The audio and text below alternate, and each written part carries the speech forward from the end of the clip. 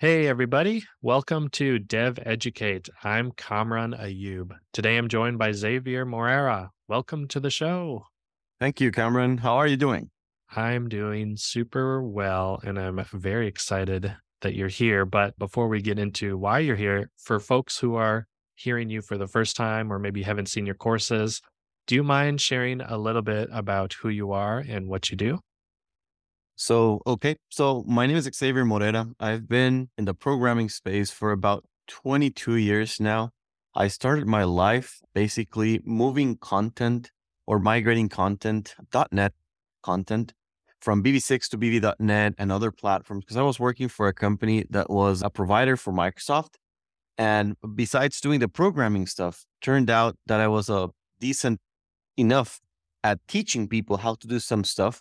So they actually moved me more into the creating content and instructor led training, which included a lot of evangelization and going places to meet with customers. So I had a big start in terms of teaching other people what I knew, basically about 20 years ago. At the time, online training was not a big thing. We actually recorded some content. It was distributed via CDs, but not like it works today. So eventually I continued my life as a developer and eventually I became a plural site author. And from there on, I've been moving and creating all kinds of content and developing all types of instructor led trainings, online training, and a bunch of other stuff. So here I am, 20 years of my life that I've spent most of my time either developing or training people on what I learned during those development years. Yeah, that's awesome. And like you said, do you mostly focus on .NET or do you cover other different types of technologies? So I had my start in .NET even before 1.0 was released. The team that I was working with, we had to work with some private libraries that Microsoft had, the compatibility libraries, that's what they were called. So I got my start in .NET and I worked in .NET for many years, more or less until 2009, when I started working with a company called Search Technologies that they focused on enterprise search. So I started to do a bunch of stuff with Solar and other search engines, which eventually took me into the big data space. And the big data space at some point started to just intersect with some of my .NET development because as we know, the cloud came and now, the lines are a little bit blurry on what's just regular programming and programming with large amounts of data. So now I focus a large part of my time with .NET, but I also spend a lot of time with big data and artificial intelligence and machine learning. Okay. Yeah, that's great. And I think one thing that's interesting, like you mentioned, which was that you seem to have a knack for teaching developers. How did you discover that like ability or develop that skill? So first of all, I have a tendency to talk a lot, and it's a problem that I have. And I'm like a kid. I get excited about things. So if we're in some place and we're doing some work, and somebody's doing something, and I know how to, and I can add some value to what they're doing. I'm like, hey, wait, Cameron, let me show you. There's this pretty cool thing that you can do. So I kind of love that kind of thing. I have little kids, so sometimes when I start doing this, my oldest one goes like, "Oh yeah, here he goes again, explaining how you do things." And the little one just rolls her eyes like, yeah, here he goes again. But then when I teach them, they're pretty happy and they just go into the, dad joke, out of the dad joke mode. And they're like, oh yeah, he's teaching us something. I discovered this basically when I started doing all these presentations and people were asking me stuff and I got really excited about things. So one thing is you may know some stuff, but there are some people that don't like to share. But in my case, when I know something, I'm like, I know, let me help. So that kind of person, the annoying one that's sometimes, just tries to help everybody. I've learned to just give other people some space and start to let them discover for themselves, instead of just me teaching. But that's a little bit of a different story because teaching adults is a little bit different than teaching kids. Hmm. So, but yeah, I'm really passionate about teaching others about what I know. Yeah, I love that. And what's important too is if you know something, and I guess I hear this all the time, sort of like, well, but I don't know, that I want to do a talk on this or teach someone this because they're already going to know it. And usually my response is there's always going to be someone in the room who doesn't know what you know. And so it's always going to add value when you teach someone something that you know. I actually heard someone say a few weeks ago, actually, that do you know why they still play the Flintstones on TV? And they're like, the Flintstones been here since what, 1965 or something. I was like, "Mm, because they're good." He's like, none, yes, but no, not really. The thing is that there's one person that's born that hasn't watched the Flintstones in his life. It's Hmm. the same thing with programming. I mean, you may be in in a room full of people and you may know something and probably 80% of the people know it there. So you're like, hey, wait, what about this? And you tell them something and somebody's going to go, oh, wait, that's pretty cool. That's interesting. That helps me. So there's always someone who's willing or requiring to learn about something. So why don't you share it? So Yes. Yes, exactly. And I started right away when joined my first company. Even as an intern, we would give presentations, and I found that it was really fun. And I talk about like effective learning, and we talked about this in a previous episode, but retention is around 95% when you teach something. So if you really want to learn a topic super what is definitely the best way, and then it adds so much value to the people that you're teaching to. So it's just a win-win situation all around. yes, I agree exactly on that.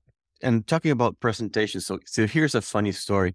When I got started, I was doing internal presentations and teaching how you do some stuff, do some migrations, yeah, just internally. Turns out that some people liked it and they sent me to a presentation. I think it was in Mexico. No, and sorry, in Miami. And I did this one. It went well. They sent me to Puerto Rico. Still like 20 people in the room. It's just like a meetup. That time there was no meetup, but it was just like a meetup. Then that worked well. They sent me to another in Guadalajara and in Monterrey, Mexico. And it's like I'm getting the hang of it, like, like 50 people or something. And then they sent me to one in Mexico. Mexico DF. So I walk in, it was a big place or whatever. And then I just get out and I see the stage. There's 1,500 people in front of me. So I Oh jumped my. straight from 20 to 1,500. So that was a little bit of a hard introduction into Yep. public speaking because it was like my fifth or sixth presentation. I just made that big jump. So That's really funny. And yeah, that's got to have some shock there. At what point did you start doing like recorded courses? So as I mentioned, after I did all these things for the migration, I was moved into a project with Microsoft on the 64-bit computing platform. We were teaching all the Microsoft partners worldwide to how to migrate their code from 32-bit to 64-bit computing. At the time, it was Itanium. Then that didn't work out, so it was x64. While we were doing those that project, which was somewhere around 2003 to 2005 or six, kind of those years, we were recording some of our content and putting it on DVDs Okay. Okay. to send all over the place. But we still had to edit it. It was like a very early version. I Yeah. think it was Camtasia. It was very early. You put the CD, didn't even play anywhere. I mean, YouTube was barely being invented at the end of my time. Um, but actually, when I started doing recorded content, it was actually for Pluralsight, which was in 2013 as online training. There's a funny story of how I basically met these people. I mean, Pluralsight, while I was doing presentations and trainings and building 20 Microsoft, because they were also doing the same thing, in-person trainings, just like I was. So we met some of these people, and they were saying that they were going to go start doing online trainings. But a year or two passed before one day I was like, hey, you know what? I remember those guys. And I sent them an email because I was working at this company. I was giving the same training over and over and over and over again. It's like, maybe I can record this and I'll just point them Hmm. to basically to Pluralsight. I did. I did the audition. You have to go through several interviews. They approved me. They approved my topic. And funny enough, even though I'm a .NET developer and big data search developer, this was a course on Agile, how to use Jira with Agile methodologies, because that's something we were moving our team. The two hardest things that that I had, mostly because of people, were convincing people to use Agile methodologies because Waterfall was not quite cutting it. And the other one was moving from like SVN or team Team Foundation server, sorry, to Hmm. Git. Those were like the Hmm. two things. And I have courses on both. I have in Jira and I have courses on Git. But that was my first course. That was in 2013, a couple of years after I met these people, after I met Pluralsight. But that was my first course. I've done 31 since then. I'm a part-time, full-time author. So I work full-time on courses, part-time of my time because I also do consulting. I have a software as a service application. I also have a support center in Costa Rica that provides services to American companies around technology. So I have multiple things. So when I get a course, I work full-time on it for part-time of my life. So 2013 would be probably the year. That's the quick answer to what you just Nice. asked. No, yeah, that's awesome. So you've done over 30 courses since then. And so what was your recording setup like starting out? Because this episode, I'm sure we could talk about so many different topics, but I really want to get into your journey to creating your own recording studio and to hopefully help the audience in understanding like when when they could consider doing something like that. Because I'm doing the same thing. It's going to be a room in my backyard, and I'll be doing recording in there, but it's not the only purpose of it. But you have your own dedicated recording studio. But let's start at the beginning when you were starting out in 2013. Like, what was your setup like then? Okay. So first of all, everybody's circumstances are different. Everybody's budget can vary wildly. Mhm. So in my case, I was recently married. I had my first kid already. I married in 2000, was married in 2009.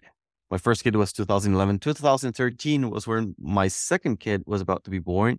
So I was very tight in terms of economically speaking. I mean, you have to really count your pennies when you're just buying a house, having a kid, buy a car, you know how life works. When I sent the email to jobs at Pluralsight, I still have the copy of the email, which I look at it from time to time. When they approved me, I had a work computer. I had a Camtasia license. They reimbursed you anyway, but I still had one because we were doing some little stuff, but not as recorded training. So I basically had to buy a microphone. So I got a $50 microphone. It's called a Snowball Blue Yeti microphone or something like that. Okay. And which I still have it here in my office. It's in the entrance to remind me of where I started.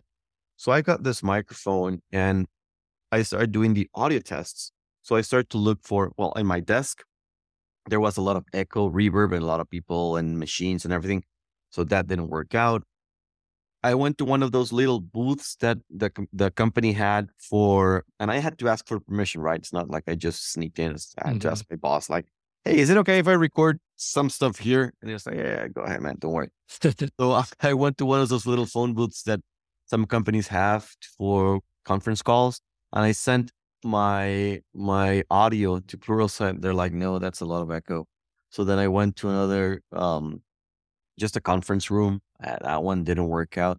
And then I found another floor. I found a small conference room that was far away from the street because that was the problem with the second one. You could hear the cars go by and the Uber Eats. So that one actually worked out, but my laptop was really noisy. So basically, I had to put my laptop on the floor Mhm. under the desk, just get some long cables and put a monitor and a keyboard, which I had to use in my earlier courses. You can still sometimes hear when I'm typing.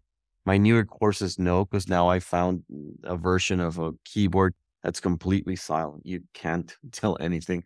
Even the clicks when I was like clicking on the mouse to move to the next one. And my editing skills were not really good. I mean, compared to what I have now, which we're gonna get there soon, it was a struggle. Sometimes you were just recording something and somebody opened the door. It's like, "Hey, dude, you want to go eat something?" It's like, "No, please. Let's start again." Yeah. And I was, in a borrowed conference room. It's not like I could be picky. I start recording at night. That was a lot better. Although, you know how some developers stay very late and they're like, "Hey, what are you doing, man? Cooking an egg, I don't know, surgery or whatever. Just don't leave me alone." That's So funny. that's how I started basically. Yeah, I think there's a couple points there that are worth talking about, or at least just mentioning, which is when you start recording, one of the first things that I learned was that your environment matters a lot because my air conditioner that's in my basement used to be really loud, and fans on my computer used to be pretty loud. And the keyboard that I had also was pretty loud.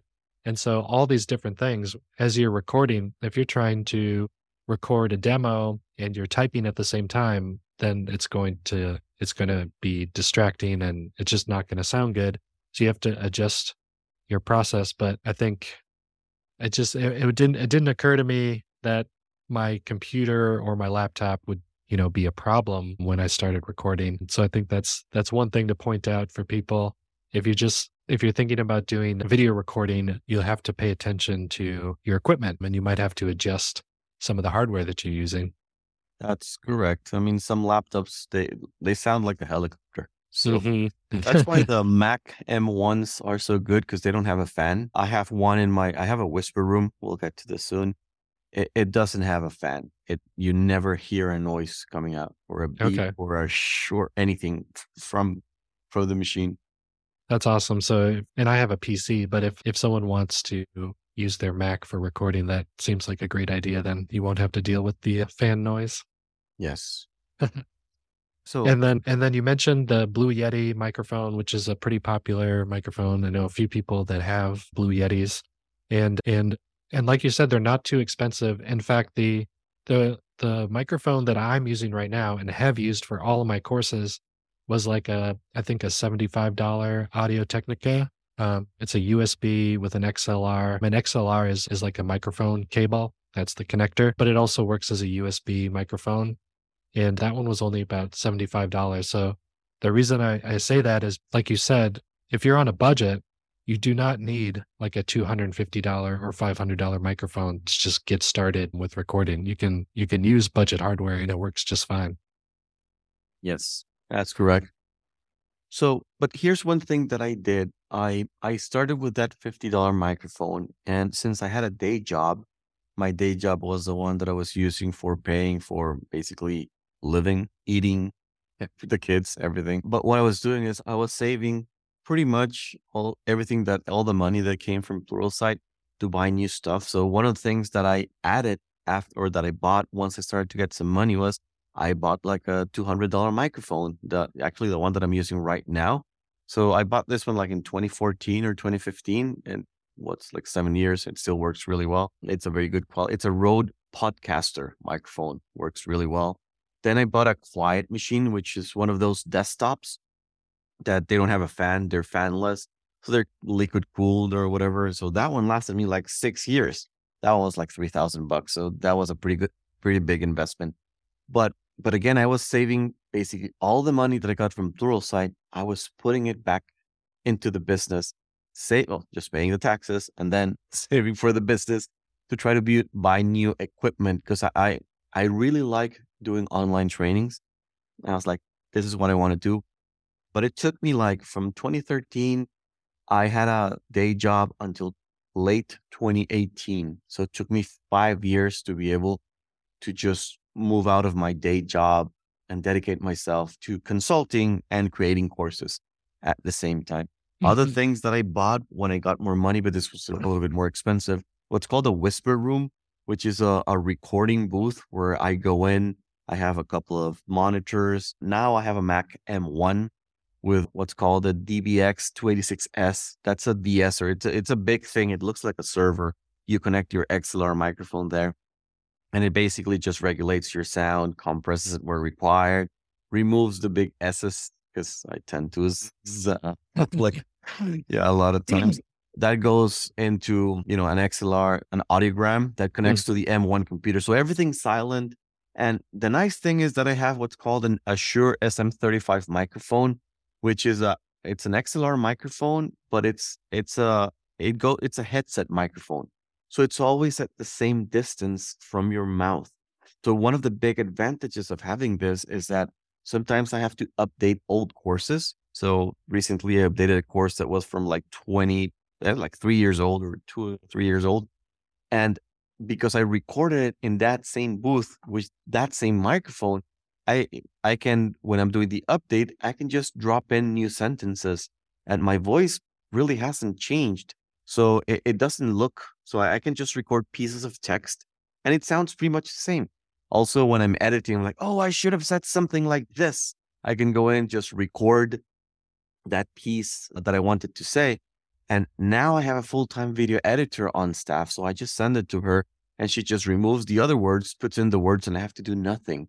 And so the good thing about having a whisper room with this kind of microphone is that your voice is very, very consistent. So you can just make changes, do the editing, and you don't have to re-record the entire module, chapter, clip, whatever you want to call it.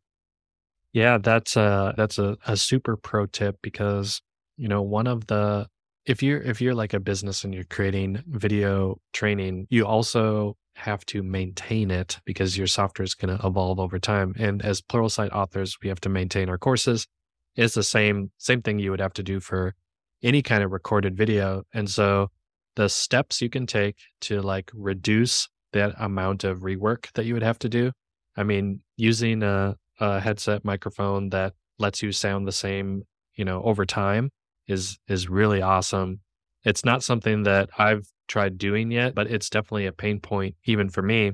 Like even if I move, like you can hear this if I move back from my microphone, it's hard to hear. And if I move them really close, then it's also the noise, the audio profile is totally different depending on the distance of your mouth from the microphone.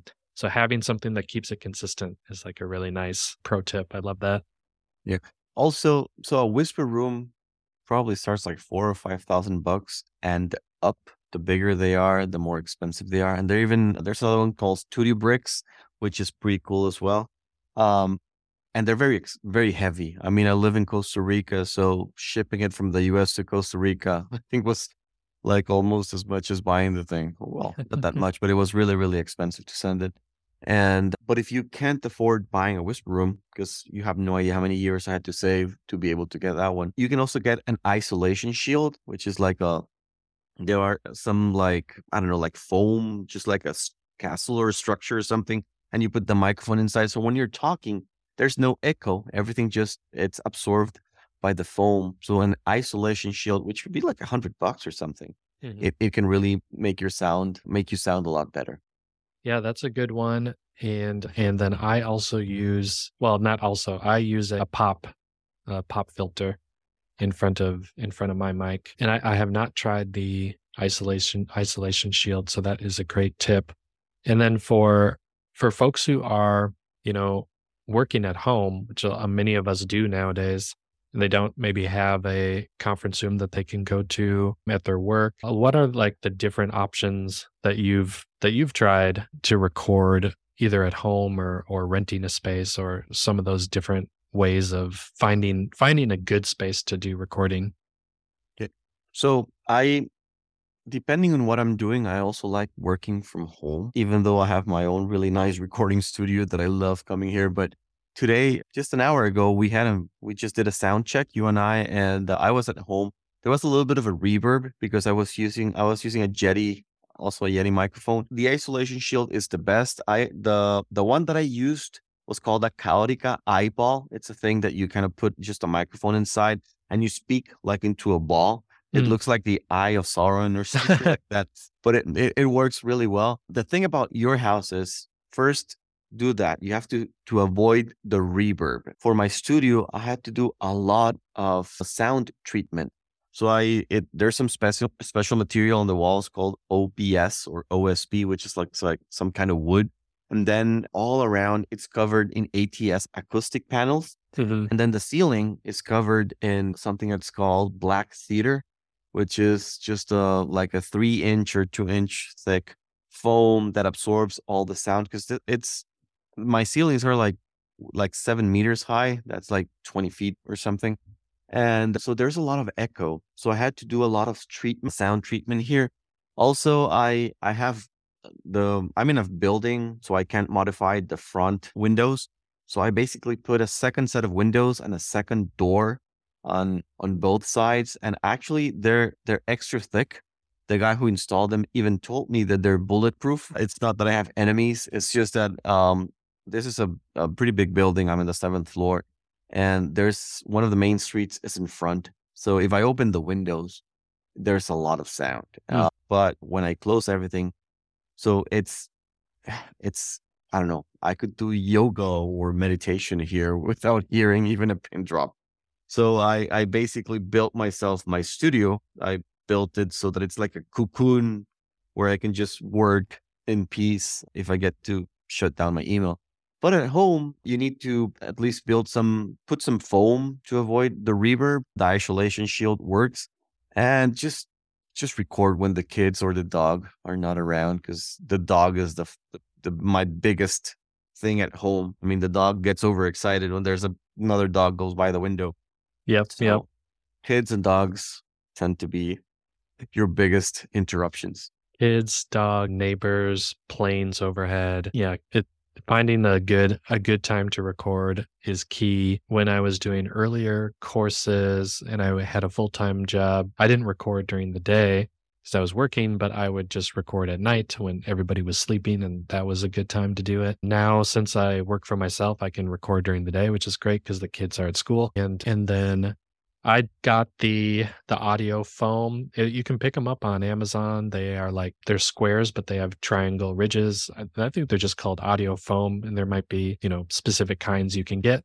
But what's nice about them is you can sort of place them around your room. So I placed them above me and then on the walls facing me, and that seemed to create a much better sound quality. So if you're at home and you need to create a little recording area, you can do that. I've heard people will sometimes go into their closets because of the clothes also dampen sound and can sometimes make it sound better. That would be a little claustrophobic for me, but if you don't have like a big space, you could find a closet to go and record into.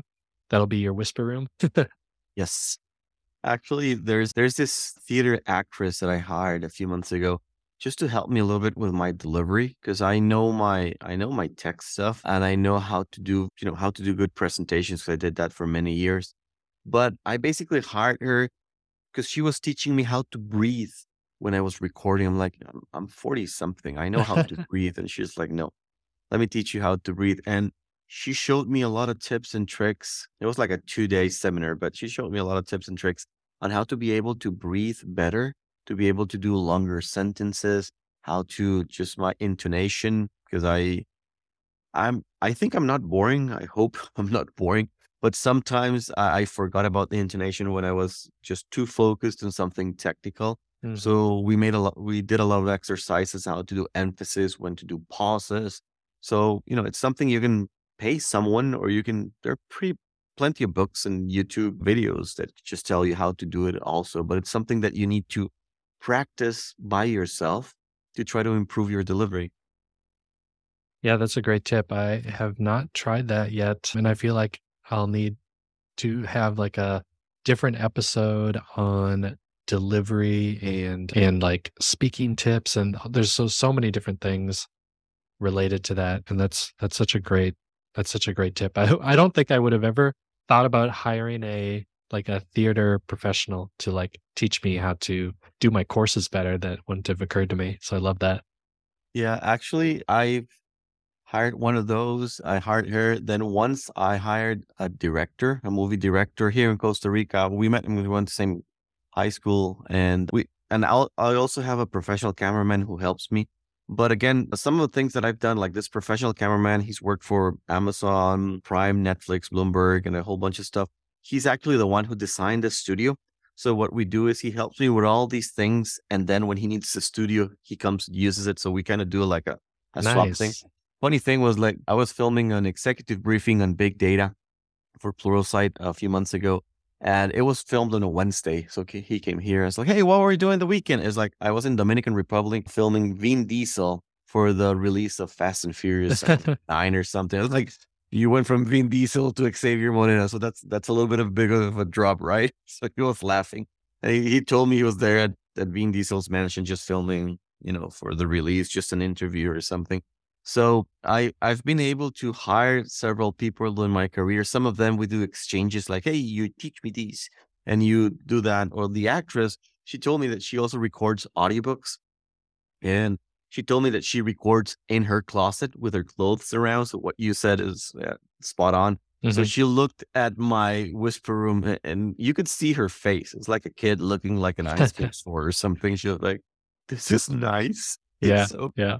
I was like, yeah, you can come and use it whenever you want. So it's pretty cool. Actually, this guy, the cameraman, is he actually a filmmaker? He was here 3 weeks ago with a CNN anchor filming an interview with his wife because his wife, she's a painter and she does NFTs and a whole bunch of stuff. And this CNN anchor, she lives in Atlanta, Georgia. She was here in Costa Rica and they were talking about the NFTs. They're like, hey, why don't we set up an interview? And they came here, they did the interview at MySpace, and it was pretty cool. And the Hmm. studio worked really, really well. That's awesome. So brings up an interesting point where if you had the means to create or yeah, create like your own recording studio for yourself or even for your like organization, like you could share it, like it could be a shared space and you could even rent it out if you needed to like find the funding or sort of reuse it, not just for yourself, but also open it up for others too. Yes, I actually made the numbers. So yeah, I basically had to apply for a small business loan to be able to get the studio and everything. So it's been a long ride, right? But I made the numbers, and if I rented for 2 days a month, 3 days, 2 or 3 days a month, it would pay the mortgage. So basically, that's a good business if you have enough people that want to use your studio. Yeah, Let's say between 2 to 3. that's awesome. And oh, and speaking of renting, before building your studio, did you try renting out spaces to do recording? Yes. So there was there's this company who they do VR trainings and a bunch of other stuff. And they actually, while I was building my studio, I had to record an executive briefing and they let me use their space. It was not a studio, but it was a nice room. So I was able to I actually had to buy some foams and put them on the sides to be able to record and put some drapers and some towels. But a couple of a couple of times, actually two, I was on the road and I was under a very tight deadline, and I was on the road because I had a consulting gig. So what I did is I looked for recording places, and both of those places they had whisper rooms, actually pretty big ones, and they rented them like for $75 an hour or something. So in 2 hours, you can get a lot done if you plan ahead in advance. So you have to be very careful because you have very little time and they're charging you by the hour. So I used them a couple of times.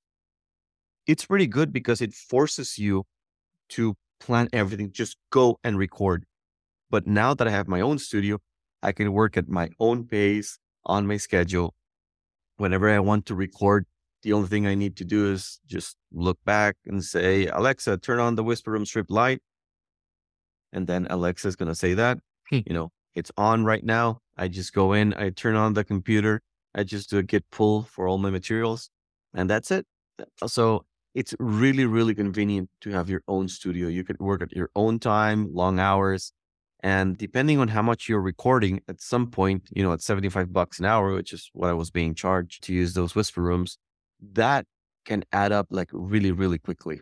Hmm. So Yeah, and yeah, that's that's awesome for sure. So the other thing I wanted to mention too for renting, so you've got that option to rent out these spaces by the hour. And the other thing that I've looked into is if there are any co-working spaces by you, a lot of the newer ones are starting to add like a podcast studio or like a recording studio so that if you just have a membership to these co-working spaces which you pay by the month or even just pay for, X amount of days per month, you can access their recording studio. And so that's another option that's maybe a little bit more budget friendly if you don't have the space in your house, but you live close by to a co-working space. That's another option too. Mhm. Yep. That's awesome. And so the journey to create this studio, like what was the deciding factor for investing in building a studio? Was it just simply because you knew you wanted to just keep creating courses and you wanted dedicated space? Like, what kinda went into that decision? So I So I was basically starting, it was around 2018 when I was basically going on my own, and I needed an office, and at that time, I had a very small 3 by 3, that's in meters, it's like 10 by 10 foot room in my family business. So I was just working from there. I basically, there was a train nearby and it was kind of noisy. So I basically built a bunker. I did a double set of fiberglass and gypsum layers on the wall and got an acoustic blanket for the door. But I had very little air because everything was very, very tight. Hmm. So I used that one for some time, but I needed to have my own office. So that's when I started to look for some space where I could build my office. I started to look at the options of, what a bank would lend me to so I could borrow to buy an office. And, everything started to like fall into place. And I was able to get a very decent loan for a very nice place. And basically I just built it because I knew that I wanted to build courses for a living. It's not what I do full time, as I mentioned. I do it part time, full time, but it's something that I really enjoy doing and I'm very passionate about. So why not make the jump and, instead of just dipping your toes in the water, because I already did that, just jump into the pool. Yeah, yeah, I love it. And that's not even counting the fact that you can then turn it into an asset, like when you're not using it. Yes, that's correct. Yeah, that's awesome. So I think one thing that's interesting, do you mind sharing like what have been the results of switching to like a dedicated studio? Have you noticed, like course viewership increasing or any other kind of like outcomes from switching, or was it only, beneficial from like a personal perspective? Okay, so one thing, and I think the main thing for me is that my life became a lot easier. I have Hmm. this place to record when I want. I have all the resources that I need. I have the computers, the equipment, the microphone, whenever I need to do some filming, because I've been adding live video to my courses, my Pluralsight courses. So it makes my life a lot easier. I have a very good video editor. She's been on staff full time for the last 5 years. I hope she stays for many more years to come because she's great. And and the quality of my courses, I would say the content, it's still the same in terms of quality because I think my quality before was good. It's still good. I've been improving, but I think the main thing about having my own studio is my ability to create courses anytime when I want, re-record stuff. My life is way easier right now. Hmm. Hmm. Yeah, and for hiring help, is the video editor or sorry, is the video editor the only hired help that you have for this studio, or do you have people in the studio while you're recording? How does that process So work? when I record, I usually have like a cameraman. It's usually Sebastian. That's the guy who helps me. Or Catalina. I basically bounce between the two. Sebastian is the one who helped me build the studio. The editor, her name is Marisol. But I have a second video editor when there's a lot of work called Alejandra. But she's only by the hour. Sol is the only one who's full time. I also have 3 developers who help me on a bunch of other stuff. Sometimes they review my examples or help me with some stuff. But for the video, the online learning, she's the one that's dedicated full time for this. Okay, cool. So and I want to kind of put it in perspective too for if there are like advocates or developer relations professionals listening who are creating recorded content. You don't have to do every single thing yourself. If you are not comfortable with video editing or audio editing, there are people that your organization can hire that can do that work. There might even be people within your organization or on your team, that can do some of that work. I think what's important to point out here is like, Xavier, the content quality has been great throughout the entire time. It's just that, the tools and the way that you record and your process has evolved so that you can just do more things. You can do live video, you can do more, more fancy types of training, but just the basics of getting a microphone that's pretty decent, having your laptop, setting up a quiet environment, those are the really key things to start creating content. You don't need to get all this fancy equipment to have the best type of content. That's not what dictates the quality of your content. It's, how you actually plan out and design your content. And so if you need help to do video editing or audio editing and all these other things to be able to do recorded video, there's help available that you can get. Yeah, and I think the most important thing is just start. Stop just waiting for the right conditions.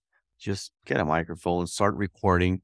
It's not like you're, releasing something to 100 million people and that everybody's watching what you want, what you're doing. Just release something, you'll get something to like it, then you'll improve it, and you get better with time. I mean, the quality of my content, but by that I mean the technical stuff is great. But when I hear myself with those videos from 2014, I'm like, oh crap! So if I have to do an update, which I'm gonna have to do an update pretty soon on a Kanban course, if I do an update there of my old stuff, there's no way that I'm just gonna be slotting in little things. I'll just re-record the whole thing. For my newer content, now that I have a process, a standardized process with my equipment that's perfect for what I'm doing, I can now slot in little things and just modify some clips.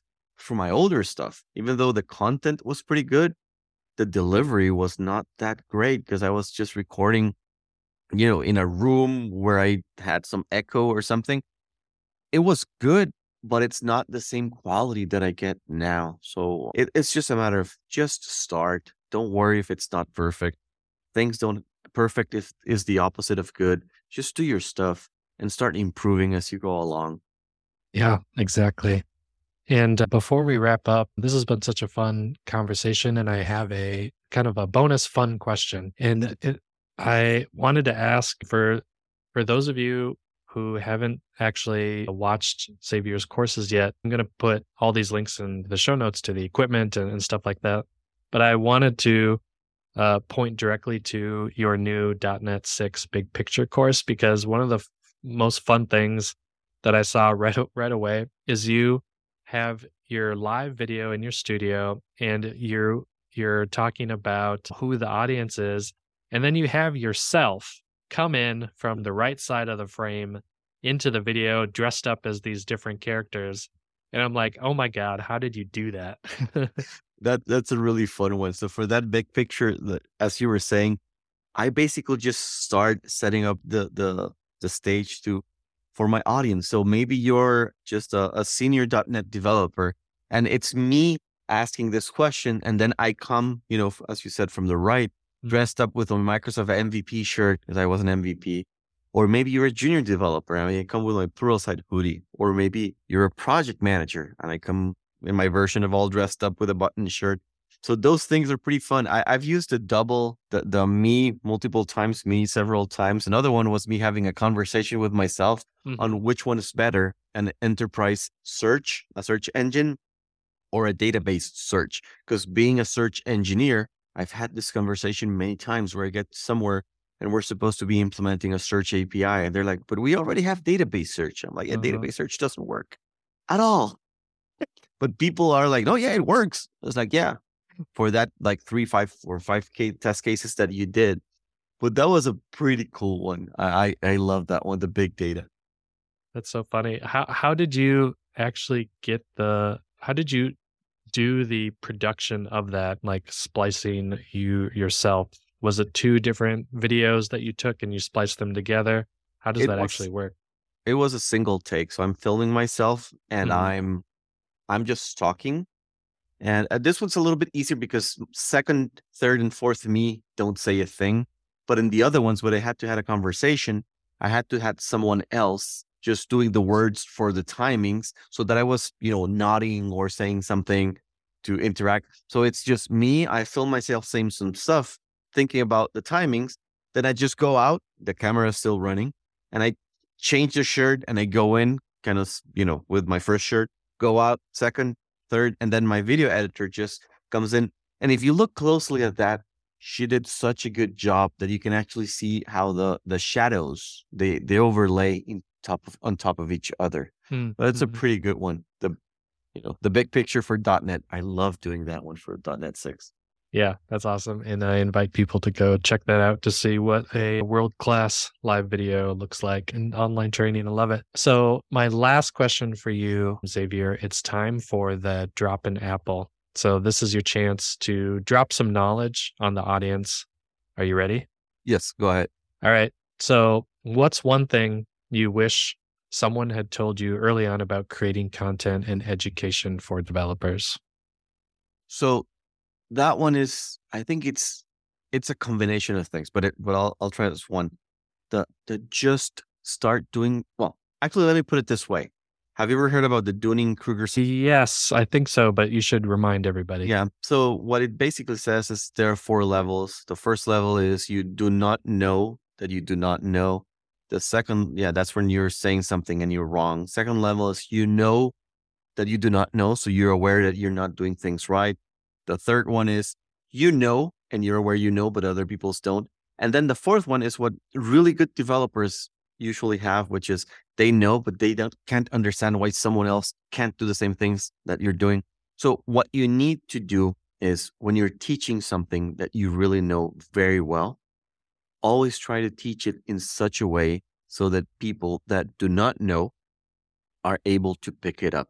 I Mhm. know it sounds very straightforward and it's not rocket science, but the problem is that sometimes people try to say things in such a complicated way. Just use simple words, use simple examples. Just put yourself in the other person's shoes to take them from not knowing to knowing. It sounds simple, but it's not as simple as it sounds. Put yourself in your learner's shoes. Yes, I love it. All right. So that was such a fantastic conversation. Where can people go to find out more to learn about you and what you're up to? So just go to my Pluralsight page. If you can just put the link to you'll see the courses. I have a lot of courses on big data. I have some on machine learning, .NET development, which is what I'm working on right now. I basically finished my last .NET course last Friday. Today I got it's basically a C# 10 best practices course. So if you want to be a good coder in C#, you should watch that course. It's supposed to be released this Thursday. So just go to my Pluralsight page. Perfect. That's where you should go. Yep. And I will definitely include a link to that. Well, this was so much fun, Xavier. Thank you for chatting with me today. Thank you very much to you. I really enjoyed this conversation. Awesome. Well, I hope you enjoyed my conversation with Xavier. Here are the things I thought were worth pointing out when it comes to developer marketing and education. As Xavier said, just start. Don't wait for the perfect moment or time to get started with video recording. Buy some of the entry level equipment we talked about, which I've put in the show notes, and get yourself out there. Investing in recording equipment may not make you produce content faster, but it definitely improves the quality, which is a direct reflection of your brand. I think amateur video on your phone has its place in developer marketing, like for making memes. But for professional grade video, you're going to want to invest in your DevRel team so they have the environment and equipment to succeed. You have so many options that we talked about. You could rent out space for your DevRel team to do recording. You could provide a stipend for co-working spaces. You could provide a stipend for your home office studio, or you could buy a whisper room for the office or for team members, or the ultimate investment, build your own studio. Xavier talked about the Dunning-Kruger effect. The Dunning-Kruger effect is a cognitive bias where we tend to overestimate how well we'll perform a task. In fact, the more expert you are, the more you're likely to overestimate how much you can do. Maybe that sounds negative, but all it means is that we need to be self-aware enough to know what we don't know. I've included a link to a TED Talk by David Dunning that explains a little bit more about this. Do you have the curse of knowledge? That's related. It turns out we have a very hard time explaining things that we're a subject matter expert in. Xavier mentioned briefly he has some developers that review his technical content. That's a way to help protect yourself and counteract that curse of knowledge. Have your peers review your content, or go a step further and observe as learners go through your learning experience like you would a user experience study. I've included a webinar from the MIT Sloan School of Management on why professionals struggle to explain their work. Want to become a better public speaker? This is called elocution coaching, like eloquence, and you might be able to find people in your city that have classes or one-on-one coaching. I've included a link to a coach in Minneapolis near me, for example. Just to get meta for a second, elocution is why these takeaways at the end of each episode have a different speech pattern than when I interview guests. That's it for this week. I'm Kamran Ayub, and I hope you'll join me again next time for Dev Educate.